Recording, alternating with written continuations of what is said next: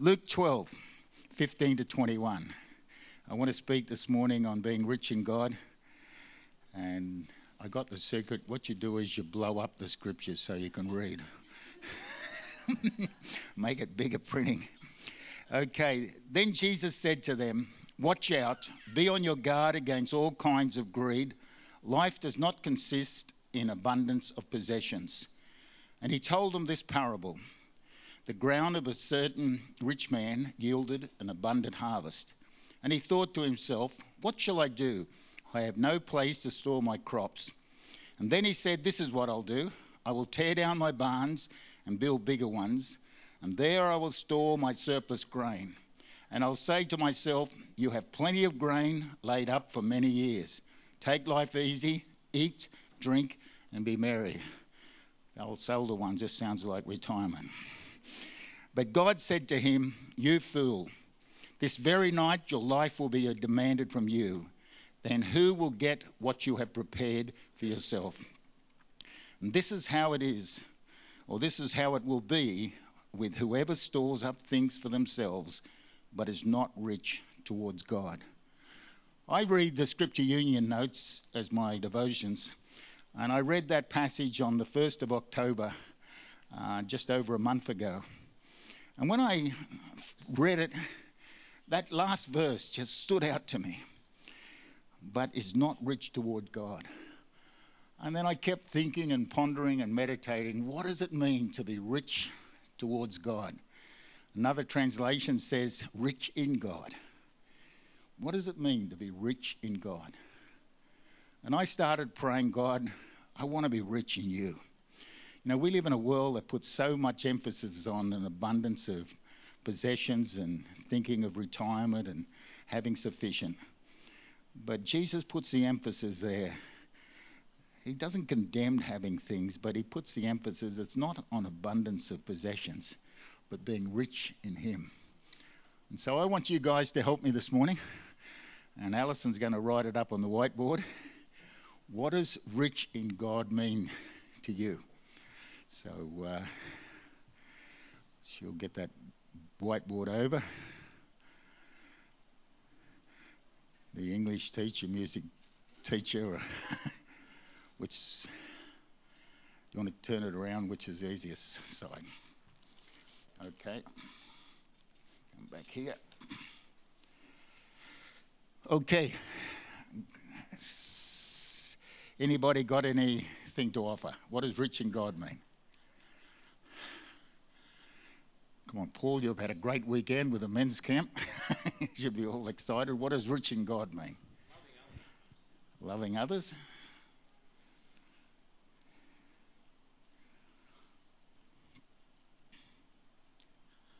Any other? Sorry? Living in his grace. Right. Living in his grace, that means we are forgiven. So maybe you can write there, living in grace, and put forgiven with that. Any other? Sorry? Okay.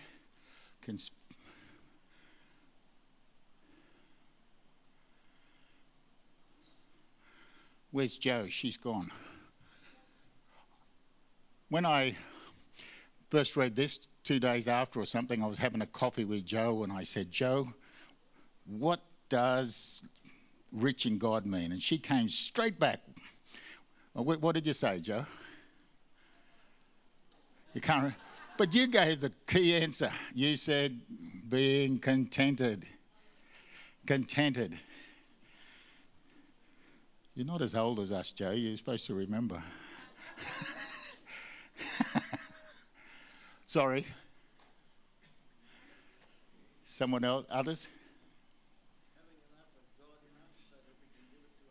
Yeah, having God within you. Yeah, so can we call that the divine nature? The divine nature's in us. Okay, just feed on that a little bit more. So if you've got God in you, what have you got? You're rich in God. Give some more. You're, sorry? Revelation, understanding of who God is. And you're also forgiven. If you've got, okay. And what else have you got God in you? What have you got? What happened to you at salvation? Holy Spirit. Okay.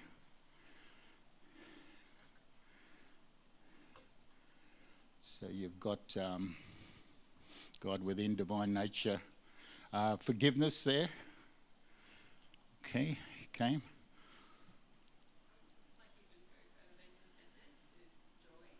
Joy. Okay, keep going with joy. What else do you have with joy? Go on. What is the fruit of the Spirit? Joy, peace, long suffering, and all that. Yeah. So they all go together. So can we put down the fruit of the Spirit and joy, peace? We're looking at, what makes us rich. Serving, yeah. A heart of serving. So, yeah. Security, yes, that's a good one. Because in the natural world, we want to be secure, but God's telling us that there's a greater security that makes us rich, and that's security in Him. Being thankful for everything. Thankful, gratitude, heart of thank. Yeah. Anyway, what I'm trying to do is just get you to thinking, what does rich mean? I like what our brother here brought up, that's God within. So I'm going to highlight that one. And then this one here. We'll talk about that one first. And then we'll talk about inner riches of the heart. Just quickly. I'm only going to look at some verses. So that'll do well. We could probably keep going forever. I want you to leave this place today saying, I'm rich. I'm rich in God. Okay, let's look at the first one of the divine nature. Righteous. We've been made righteous, or we have righteousness within us. Isaiah 61:10, and I think that might come up. Yes, it says, I delight greatly in the Lord. My soul rejoices in my God, for He has clothed me with garments of salvation and arrayed me in a robe of righteousness. Man, that alone makes us rich. Garments of salvation, a robe of righteousness. And we're forgiven. That also makes us rich. Ephesians 1:7 says, and 7 and 8, in Him we have redemption through His blood, the forgiveness of sin in accordance with the riches of God's grace that He lavished on us with all wisdom and understanding. We've been forgiven, not just forgiven, we've been over forgiven. It says there that He's lavished this forgiveness, this grace, the riches of God's grace. That makes us rich. What about Galatians 5:22 and 23? When we receive God as our Saviour, we have the start of the fruits that grow in us. And the fruit of the Spirit is love, joy, peace, forbearance, kindness, goodness, faithfulness, gentleness, and self-control. That's the divine nature that's within us. Now let's look at some of the other. The one that Joe, I said, brought out, contentment. These are inner riches that we have I like to call them the inner riches of the heart as a result of having God within us. And the first one is a contentment. In fact, if you kept reading Luke 12 on from where Jesus gave this parable, you would find that that's what Jesus talks about. There's a contentment that comes from Him. And even though at times He tells us not to worry, but to trust in Him. And that's another, I think someone yelled that out, a trust in God. Okay, this is what Paul says. I'm not saying this because I'm in need. He was in need. But yet at the same time, I've learned to be content, whatever the circumstances. I know what it is to be in need, and I know what it is to have plenty. I have learned that the secret of being content in every situation, whether we're well fed or hungry, whether living in plenty or what, it's a grace. It's that God gives us when we receive Him. And then there's peace. I know we've already mentioned that in the fruit of the Spirit. But there's nothing like the peace that God gives us within. And Philippians 4:7 says, "And the peace of God, which transcends all understanding, will guard your hearts and your minds in Christ Jesus." How many situations do we have to face this week or last week we've already faced where the peace of God has just been there for that situation? You can't explain it. It transcends all understanding. That makes us rich. And then, as we brought out, what about the deposit of the Holy Spirit? In Ephesians 1:13 and 14 it says, "And you also were included in Christ when you heard the message of the truth, the gospel of salvation. When you believed, you were marked in him with a seal, the promised Holy Spirit, who is a deposit guaranteeing our inheritance until the redemption of those who are God's possession. To the praise of his glory." I guarantee if I got the majority of you up here to testify when you first gave your heart to the Lord, you could all say something happened within here and you can remember it. There was something dramatic. And but you just know that you know the reality of God because something happened in there. It's almost, 60 years and a couple of months ago, I remember asking my mum to lead me to the Lord around a fire. I was only a kid. And, man, I still remember it as if it was only yesterday. Because God put his seal upon me, to him. My background was farming. And we used to put seals on everything to show that it was ours. When we had sheep farming, we put the seals on the wool bales. And so when the wool bales went off to market, no one could take that because our seal was put on that. And that was one of my favourite jobs, was to get the seal, the big black, whatever you call it, put it on the bale. And then I was a pig farmer at the same time. And you couldn't sell any pigs without putting a seal or a brand on them, so they could trace back in case there was something wrong. And so that ownership was there, in the sense, all the time. What about the seal that's God's put on our kids or our family members? We need to hang on to that. And I want to come back to that later. Let's have a look at some more things. The continual indwelling of the Holy Spirit. Galatians 5:18b says that we should be filled continually with the Holy Spirit. The actual Greek word for there, it says filled, means continually. It's not just being filled at salvation, but there's a continual infilling that God wants to pour upon us. A good example is Acts 4:31. And the disciples had gone through a horrible situation of persecution and been put down. They had a prayer meeting. And these were the disciples that had already experienced Acts 2. And it says, after they prayed, the place where they were meeting was shaken, and they were all filled with the Holy Spirit and spoke the word of God boldly. We need a continual infilling of God. And the reason we come to church is we want to be filled with the Spirit. I so appreciated the worship today. And great to see my sister on her knees. And I felt I wanted to get on my knees. Might have had to help you get me up again. But that's what I want. That's what we come here for, to be filled. It's something continually. I want us to look through the Bible at some comparisons of people who were both rich and not rich. Just some examples. Wait, I'll just grab my notes here.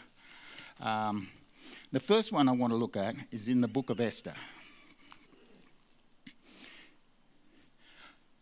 We have two people that I want to look at, Mordecai and Haman. Mordecai was Esther's uncle. He was a guardian of Esther, probably an adopted father. And then there was Haman. Haman was an interesting character. He had multiple riches, naturally speaking. He had glory, he had power, he had status in the king's court. And yet in reality, he was really poor. He was full of anxiety. He was jealous. He was full of hatred, and spiritually he was empty. And yet on the contrast, Mordecai had strength of character. He had godly convictions. He had assurance of his God, and that is implied there in that book. And when I look at that, I see who was truly rich. It was Mordecai, not Haman. And then we can go to the book of Jeremiah, and chapter 23 is an interesting chapter, especially the second half. We're not reading that. I'm just going to refer to it because it's a long passage. But it makes reference in this of the prophets and priests at the time of Jeremiah. And God is speaking through Jeremiah. And this is what Jeremiah says. He says, the prophets are running around speaking their own word and speaking nothing but lies. And it's quite interesting. And he criticizes the priests too for not being right. And then he says something that's really interesting. And this is God speaking for Jeremiah. He says, only if they'd spent time in my counsel and my presence, they would have been able to speak my word. Man, I find that encouraging. I also find it scary, but basically, you know, God is so condemning these prophets, and yet he comes back with this thing. Had they spent time in my counsel and my presence, he said, they would have been able to proclaim God's word to the people. And so when I read that, I think spending time in God's counsel, spending time in God's presence, prayer, meditation in his word, attending church this morning, makes us rich because we're going to hear from God. And the overflow of that is going to flow through us. And then there's the words of Jesus, which we can look at in Luke 13. Luke 13, 22 to 27. And that should be up at the back there. And this is pretty harsh. But Jesus always uses exaggerations in his truths, in his parables and stories to get a point across. The old theologians called it hyperbole teaching. We'll leave it there. I'll come back to it later. But let's look at it because he really wants to get a point across. Jesus went through the towns and villages teaching, and as he made his way to Jerusalem, someone asked him, Lord, are only a few people going to be saved? And he said to them, make every effort to enter through the narrow door, because many, I tell you, will try and enter and will not be able to. Once the owner of the house gets up and closes the door, you will stand outside knocking and pleading, Sir, open the door for us. But he will answer, I don't know you or where you came from. Then you will say, but we ate and drank with you, and you taught in our streets. But he will reply, I don't know you, where you came from. Away from me, you evildoers.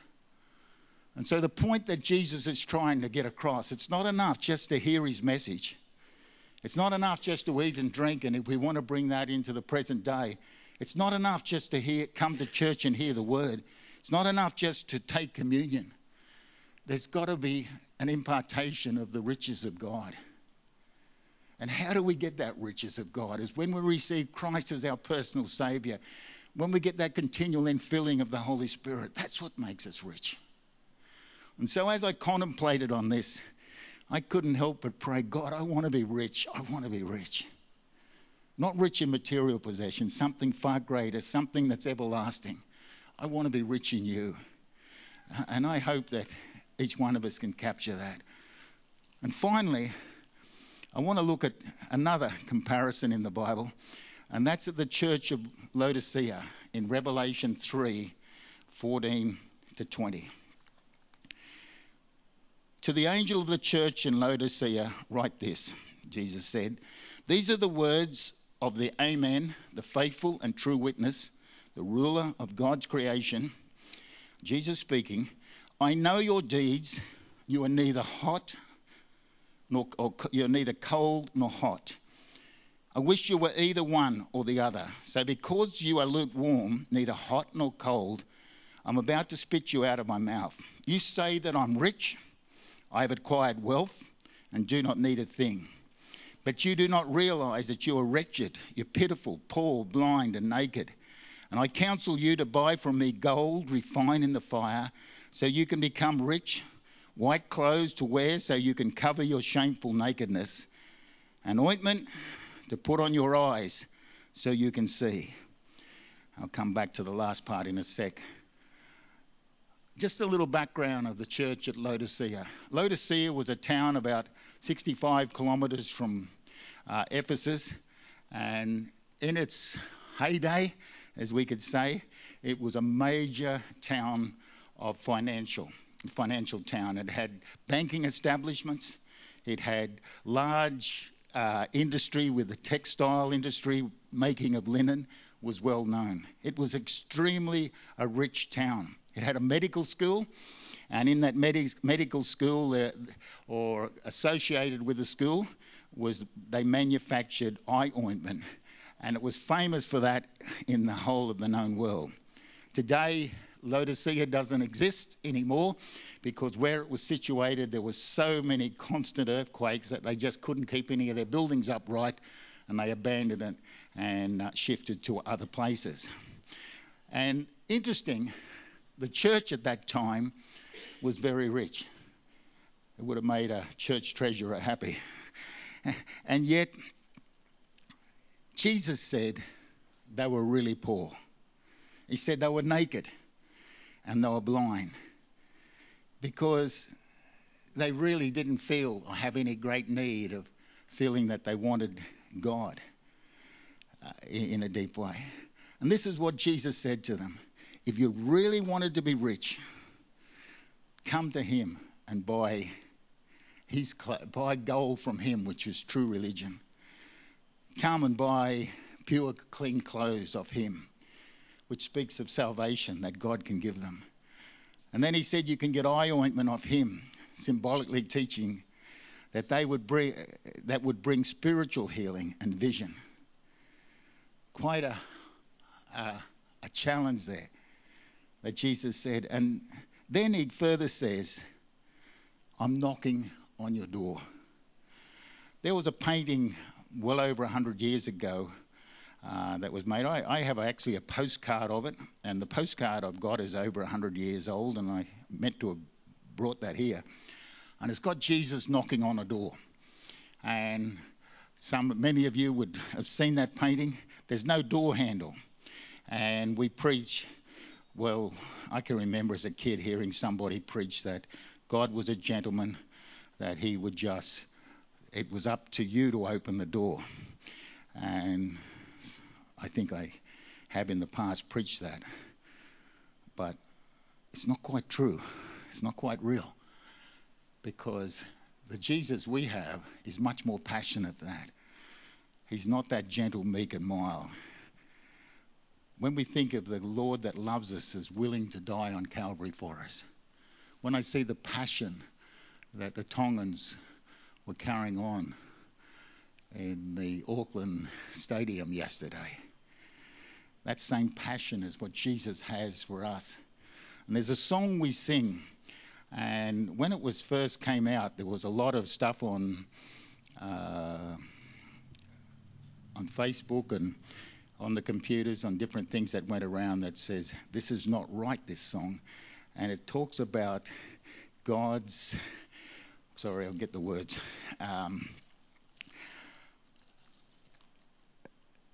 Reckless Love, written by Corey Ashbury. I wonder if we can put it up. It's up there now. Oh, the overwhelming, never-ending, reckless love of God. Oh, it chases me down, fights till I'm found, leaves the 99. I couldn't earn it, I don't deserve it. Still, you give yourself away. Oh, the overwhelming, never-ending, reckless love of God. Now, for me, if I just call one of you reckless, that would be a put down. But young people can use the word reckless if we do something that is a major feat. Like I used the illustration before, Graham, our older pastor, he just went on a 3 weeks holiday and did over 5,000 Ks down to Victoria and around. And you might jokingly, a young person would say, a person your age going that far, man, you're reckless. that would actually mean, it means like he's a legend. And in the scriptures, most of the songs that we sing are symbolic. Every song we sang there this morning, there's something symbolic about it. The parables that Jesus used, most of them are not meant to be taken 100% literally, because he uses exaggeration to get across a spiritual truth. And so I have no problem with this song. I'd written some notes here that God's love is, from my point of view, is not reckless. It's intentional. Yet God knows what's going on in saving and rescuing us. But in a sense, it is reckless. Because what brings a Saviour that's willing to die on Calvary? And then when he uses the same illustration of a shepherd leaving 99 sheep unattended, God's using a parable. He would not leave 99 sheep unattended. In those days, there'd have to be another shepherd or something, but the way he tells that story, it applies that he's deliberately, because Jesus is hyperbole teaching to get a point across. I love you so much that if you've strayed, I will go. I will leave the 99 and I'll come after you. And the song goes further to say that Jesus is willing to knock the door down. That's the passionate Jesus that we have. And that's the words that are implied in the song. And that's what's really, we do worship a passionate God. That's what the songwriter meant when he said reckless. And so I have no trouble singing it. I did something crazy in Papua New Guinea, and people call me reckless for what I did. What happened was at the Bible college that I was running in West New Britain, one of my students that had graduated, and he was sort of a favourite. You shouldn't have favourites, but somehow you do. And he was just one of the leading guys. And he called his first child after my oldest son, Nathan. He was 4 years old. At 6:30 in the morning, he went missing. And it was now nearly near lunch, and we didn't have mobile phones back in those days. And he sent somebody in to tell us at the church and Bible college where we were, that could we pray that his son was missing. I quickly finished lecturing. I didn't wait till the end. Grabbed some students, filled up the vehicle, drove the 30-odd Ks out to where his palm oil block was.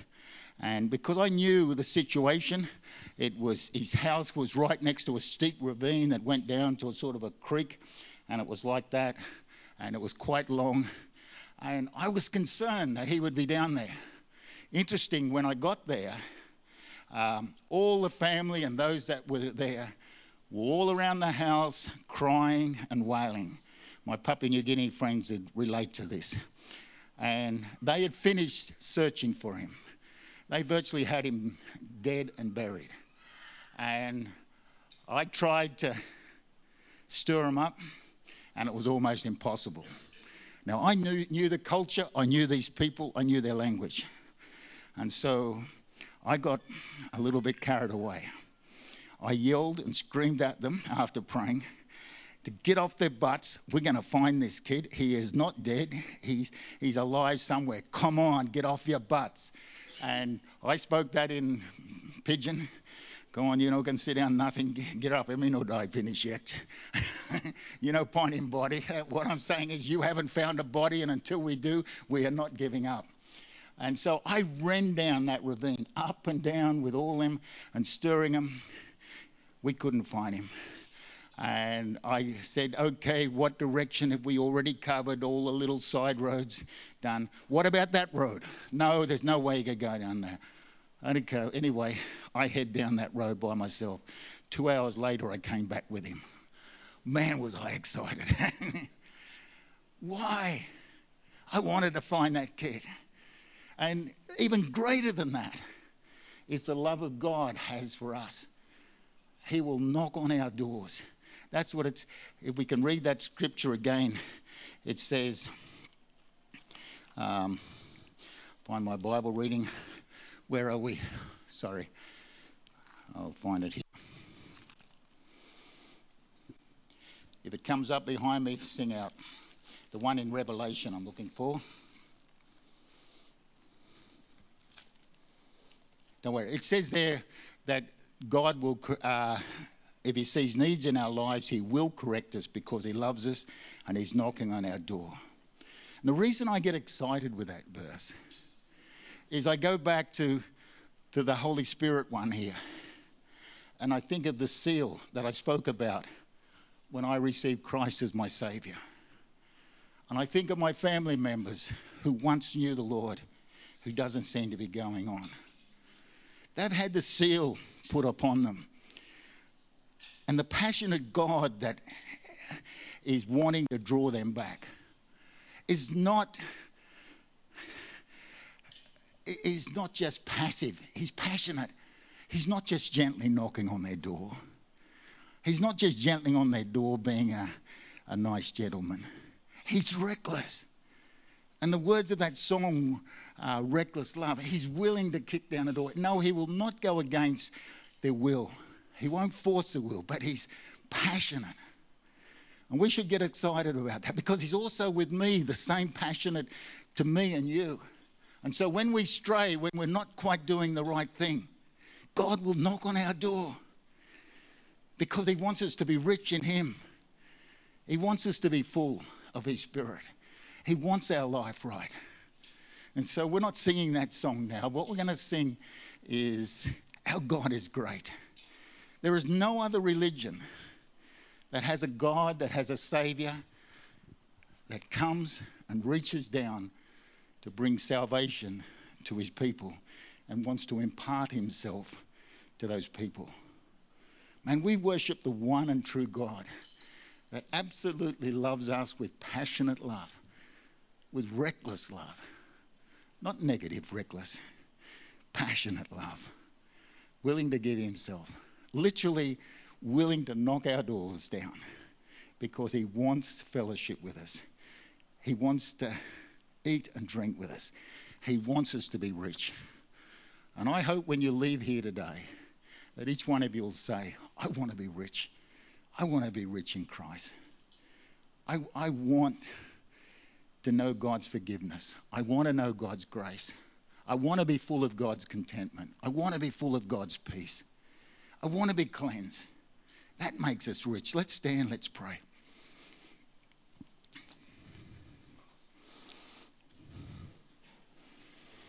I thank you, Lord. When you said that when we seek ye first the kingdom of God, that these other things will be added unto us. But right now, we don't seek the other things. We seek you. God, we want to be rich in you. And I thank you that we can be. I thank you that it is people here this morning that have not made that extra step and said, Lord, come into my heart and seal me with your Holy Spirit. Fill me with your Holy Spirit. I thank you, Lord, right where they are. They can say that. They can pray that. Come into my heart. And every one of us can pray, God, we want to be rich. We want to be full of you. We want to be full of your attributes. We want these heart riches, Lord, of peace, contentment. Oh, hallelujah. Thank you that you can fill us with that. And thank you that when we seek you, Lord, that we can have the true riches in our life. Thank you for your words, even though at times they seem harsh and hard. But I thank you, Lord, it's out of a love for us. It's out of a passionate love for us, willing to die for us. And you're not, because you've died for us, you're not going to give up easy on us. And I thank you, you're not going to give up easy on our family members, Lord. And so we bring them to you too today and say, keep knocking at their door. Keep knocking at their door. And may they open their doors to you. And Lord, we want to open our doors to you this morning. Fill us with your Spirit. Fill us afresh. Fill us with overflowing. And I thank you for the forgiveness that you pour upon us. You lavish it upon us. Oh, thank you, God. You just don't give us enough. You lavish it upon us. You cleanse us totally. Cleanse us and fill us and make us rich in you. In Jesus' name, amen.